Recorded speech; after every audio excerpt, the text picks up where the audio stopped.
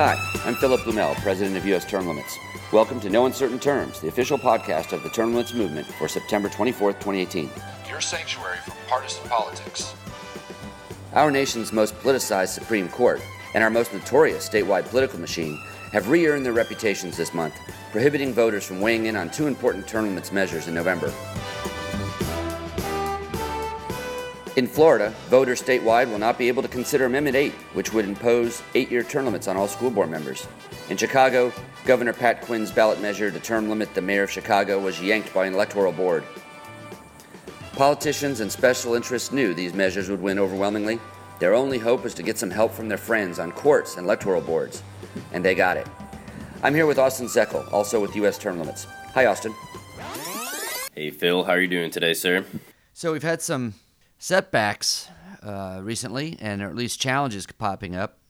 You and I both attended the Supreme Court of Florida meeting in West Palm Beach when they decided the fate of Amendment 8, which we've been talking about on these podcasts. It was disheartening. It was, to say the least. I've never seen a Supreme Court in session before. I've been in many courtrooms. I was framed every time, I promise. And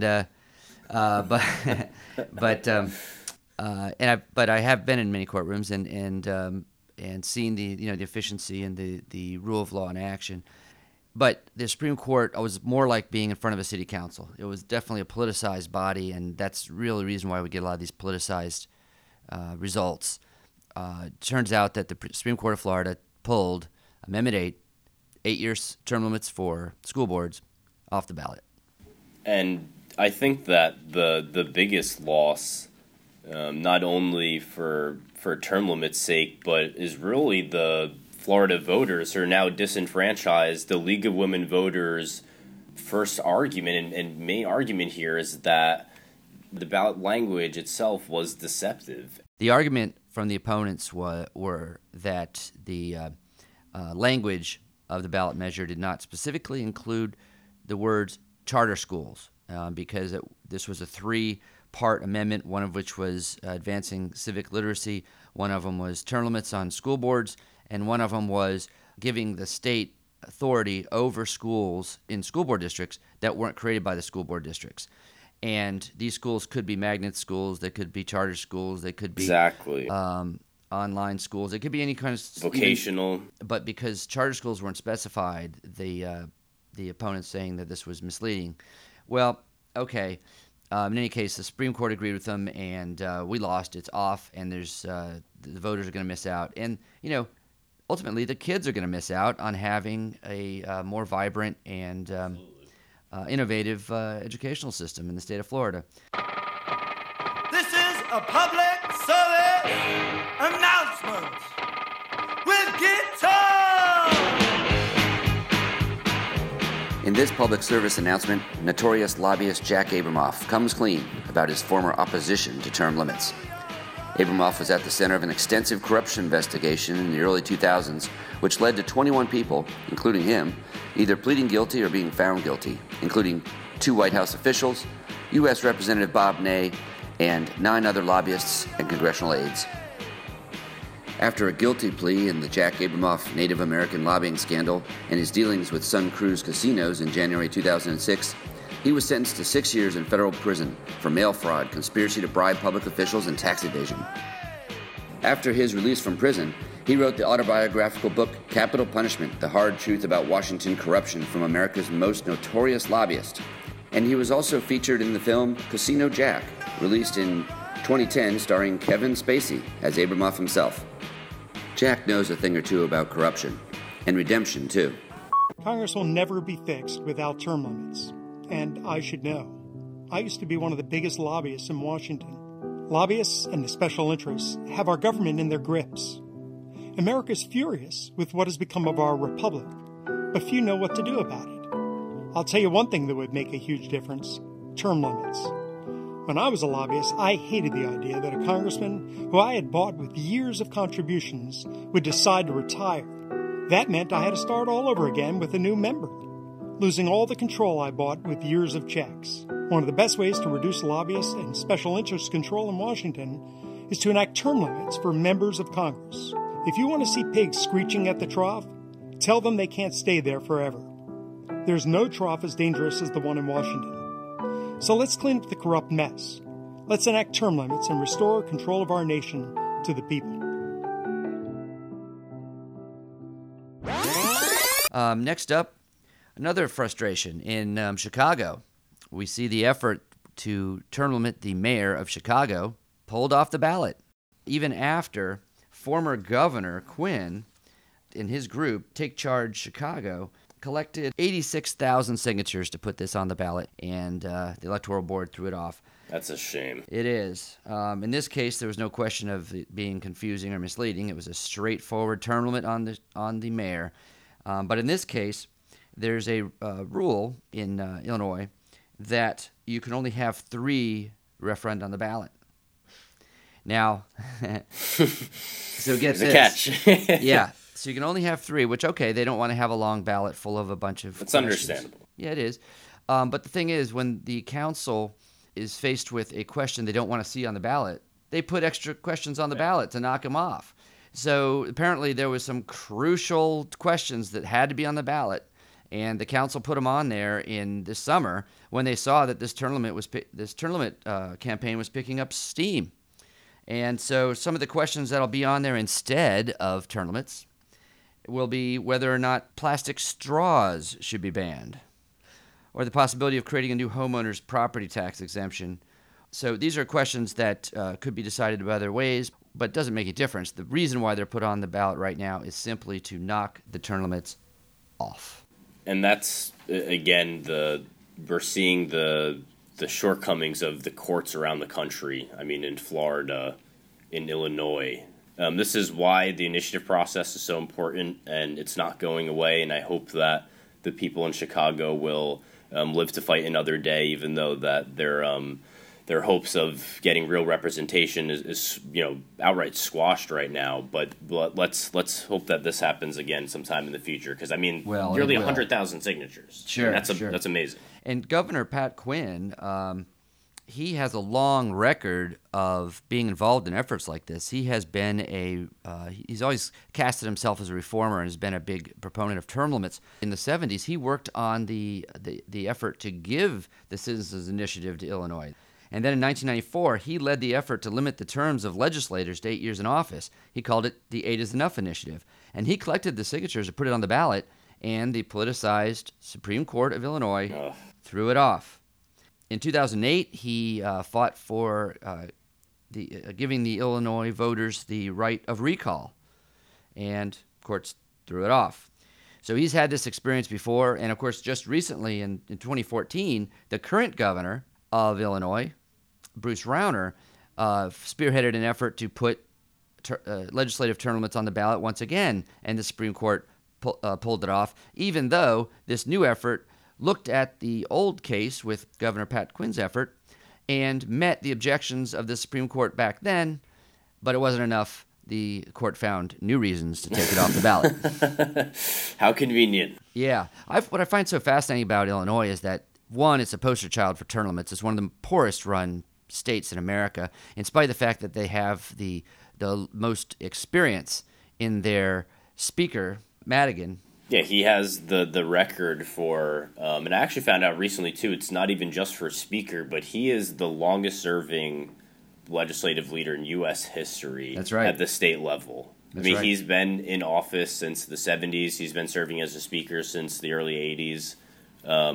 This guy, Madigan, ultimately just runs the state of Illinois. Yeah. And it's a toll booth, and that's what looks like the same situation in Congress, where you have a seniority-based system where there's one man at the top, and you have to go through him or not in order to get things done or passed or reformed. Yep. What have you, you've got to go through him. And Everyone knows it. Pat Quinn was a Democratic governor. Secret. Bruce Rauner was a Republican governor. Yeah.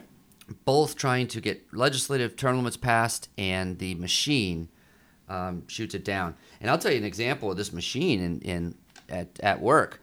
In this election cycle, there were 3 state Senate candidates, 3 women from the suburbs of Chicago that are running for the state Senate, and all 3 of them ran ads in favor of term limits that actually mentioned Madigan by name.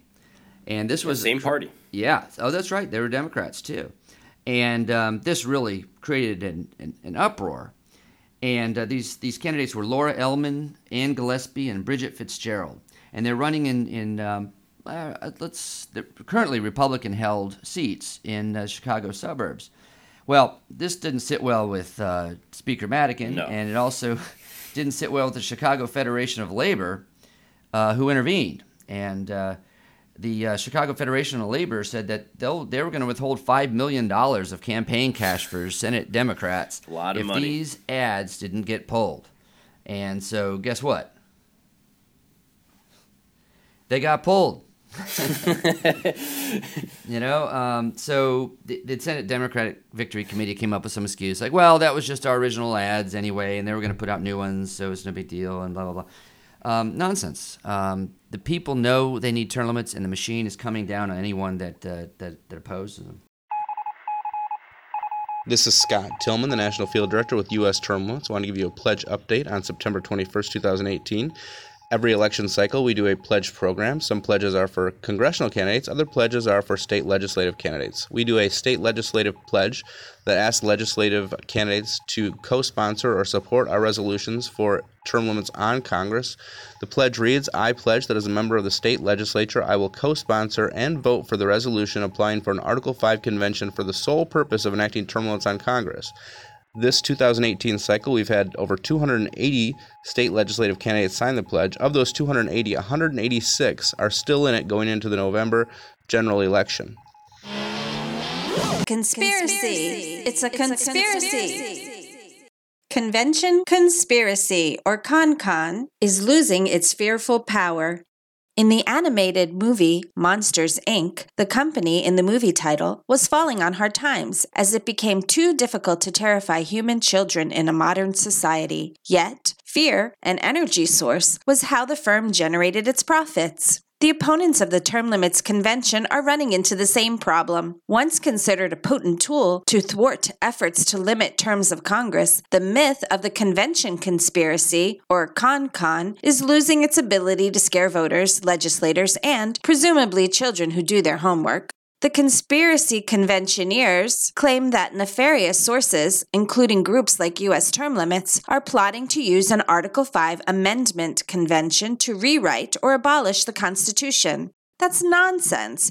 This isn't a constitutional convention. It's an Article 5 amendment proposal convention. Totally different animal. Under Article 5, the founders provided two methods for amending the Constitution. One is the congressional method, under which the U.S. Congress can, with a 2/3 vote, propose a constitutional amendment. The second method for proposing amendments is the convention route. The states needed a way to amend the Constitution without relying on Congress. Hence, the convention route was added. The final draft, largely written by Federalist James Madison and approved unanimously at the Constitutional Convention of 1787. The convention route gives a convention called upon applications by 2/3 of the states, the same power as Congress has to propose amendments.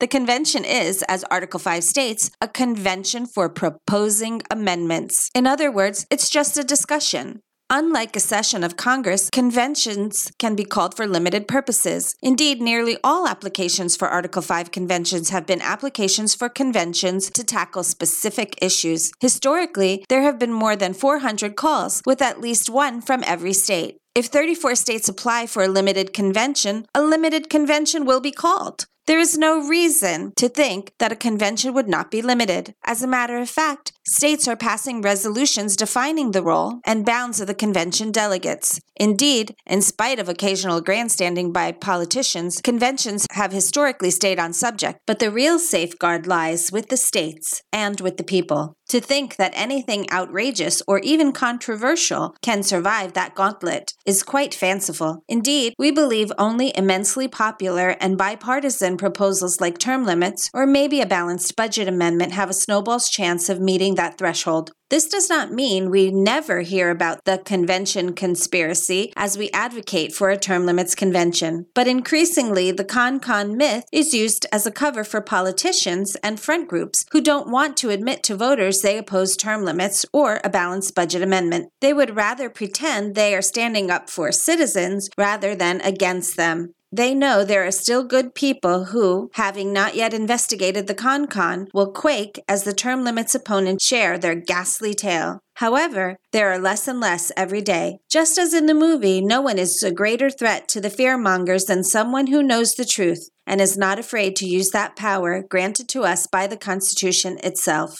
If you've done your research and know the only way to get term limits on Congress is through a term limits proposal convention, please go to termlimits.com and sign the petition. Okay, now it is time for our Outrage of the Week. This week's episode, as usual, is brought to you by the U.S. Congress.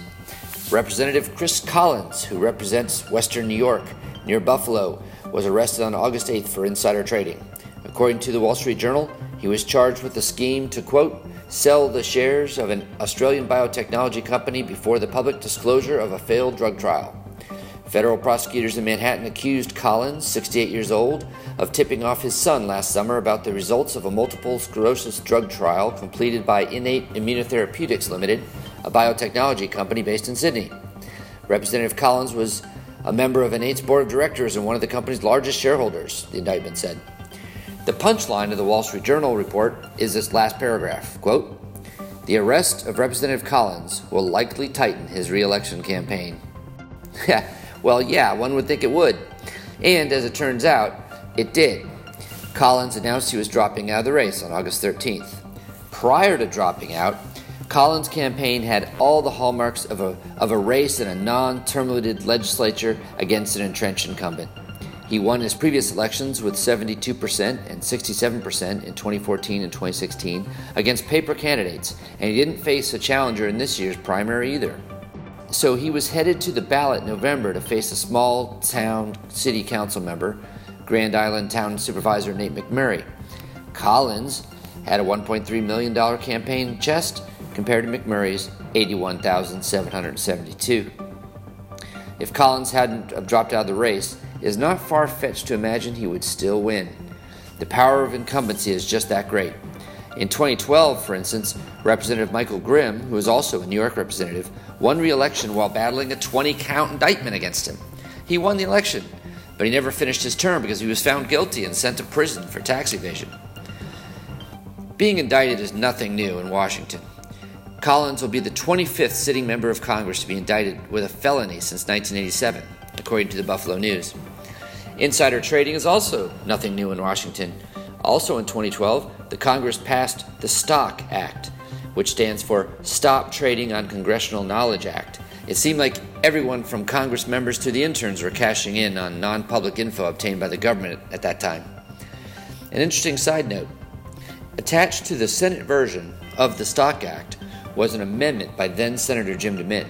DeMint's amendment would have expressed the non-binding sense of the Senate that the Constitution ought to be amended to place limits on how long members of Congress can serve. It was soundly rejected in a 24-75 vote. Are you outraged? I am. Let's go do something about it. Illinois is amongst the most corrupt states. That hardly needs any more to be said about that. Illinois state elections are simply not competitive. From 2001 to 2014, it turns out that 97% of incumbents won re-election in Illinois. Why even have elections? I mean, right? That's outrageous. I mean, the odds are stacked against you enough as is in regular, places where there already are term limits, in competitive open seat elections. But to have to go into battle knowing that you're going to lose 97% of the time is just... It's normal in Illinois for half of the legislative seats to be uncontested. Half. So tell that to the next person that says to you, oh, we already have term limits. They're called elections. No, you don't. And only in half the seats, there's not elections even being held. Yeah, they literally don't take place. It's a funny state in a lot of different ways, and that power structure that is so centralized in that speaker that's been there forever. Another thing that's different about it is that the party caucus leaders have an enormous amount of power. In other states, and also even in the U.S. Congress, committee chairmen are the ones that have this tremendous power. But in Illinois, committees are more like rubber stamps for what party leadership wants. And, of course, the party's leadership right now is Democrat. And the leadership even chooses staffs for legislators, doles out campaign money for targeted races around the state, and things like that.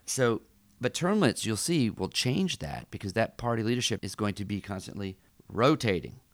And Chris Mooney, who's a professor of political studies with the Institute of Government Affairs at the University of Illinois, says that this may be the most profound effect when term limits finally get enacted in Illinois, because he said that the most prominent characteristic of recent General Assemblies is the centralization of power in the hands of long-serving party caucus leaders.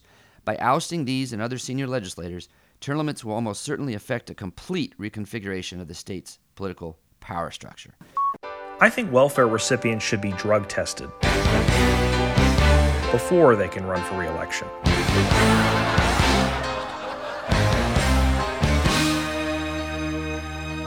Did you know that members of Congress get prescription drugs hand-delivered to their offices? Yeah, it's done by Grubbs Pharmacy, which is the oldest in Washington. It's a cool perk that nobody else in America has, and that's pretty much par for the course in Washington. But there's a lot more to that story, and it should alarm every American. Mike Kim, the owner of Grubbs Pharmacy, told Stat News that he is routinely filling prescriptions for drugs that treat Alzheimer's disease. For members of Congress, we just talked to our shrinks. They talk down the shrinks. No wonder we're up the wall. If pharmacists are shipping Alzheimer's medication to Capitol Hill, then some number of congressmen are medically unqualified to hold office. And we don't know which ones or how many. They could be backbenchers, or they could be sitting at the upper tiers of leadership, making decisions of global significance. Since your rank in Congress is based mostly on seniority, the oldest members have the most power. That's terrifying. Here's what Mike Kim, the pharmacist, said. At first it's cool, and then you realize, wow, I'm filling some drugs that are for some pretty serious health problems. And these are the people that are running the country.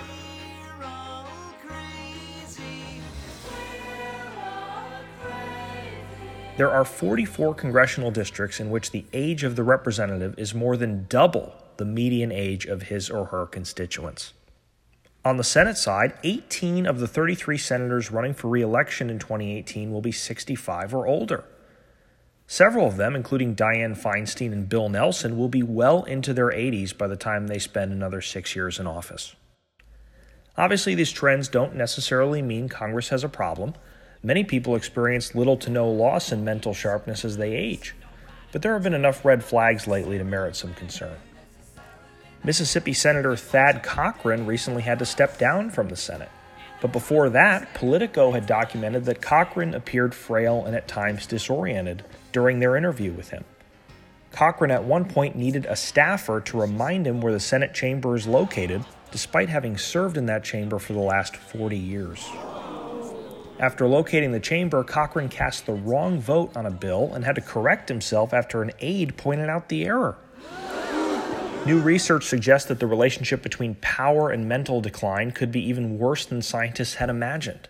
Not only are people with brain damage finding their way into powerful posts, but the evidence shows that power might also cause brain damage.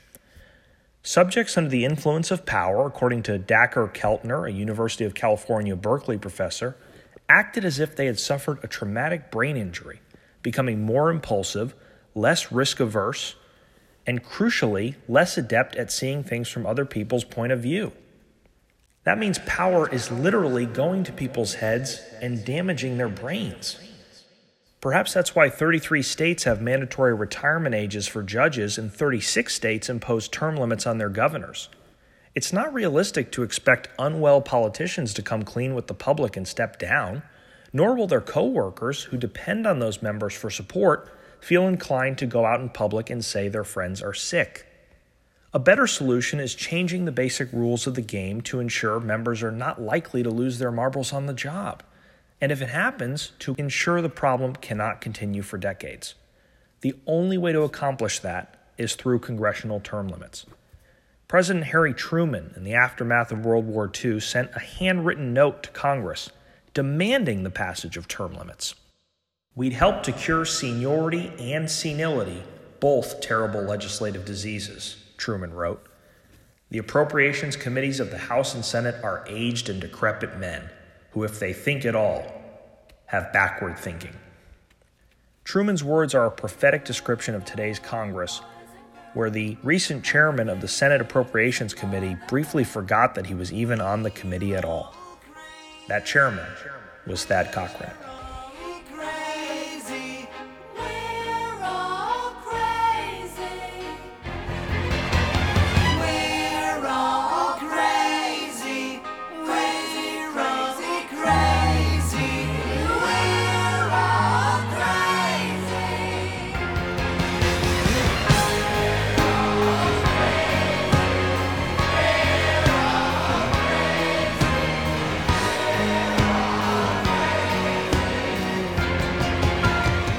The revolution isn't being televised. Fortunately, you have the No Uncertain Terms podcast.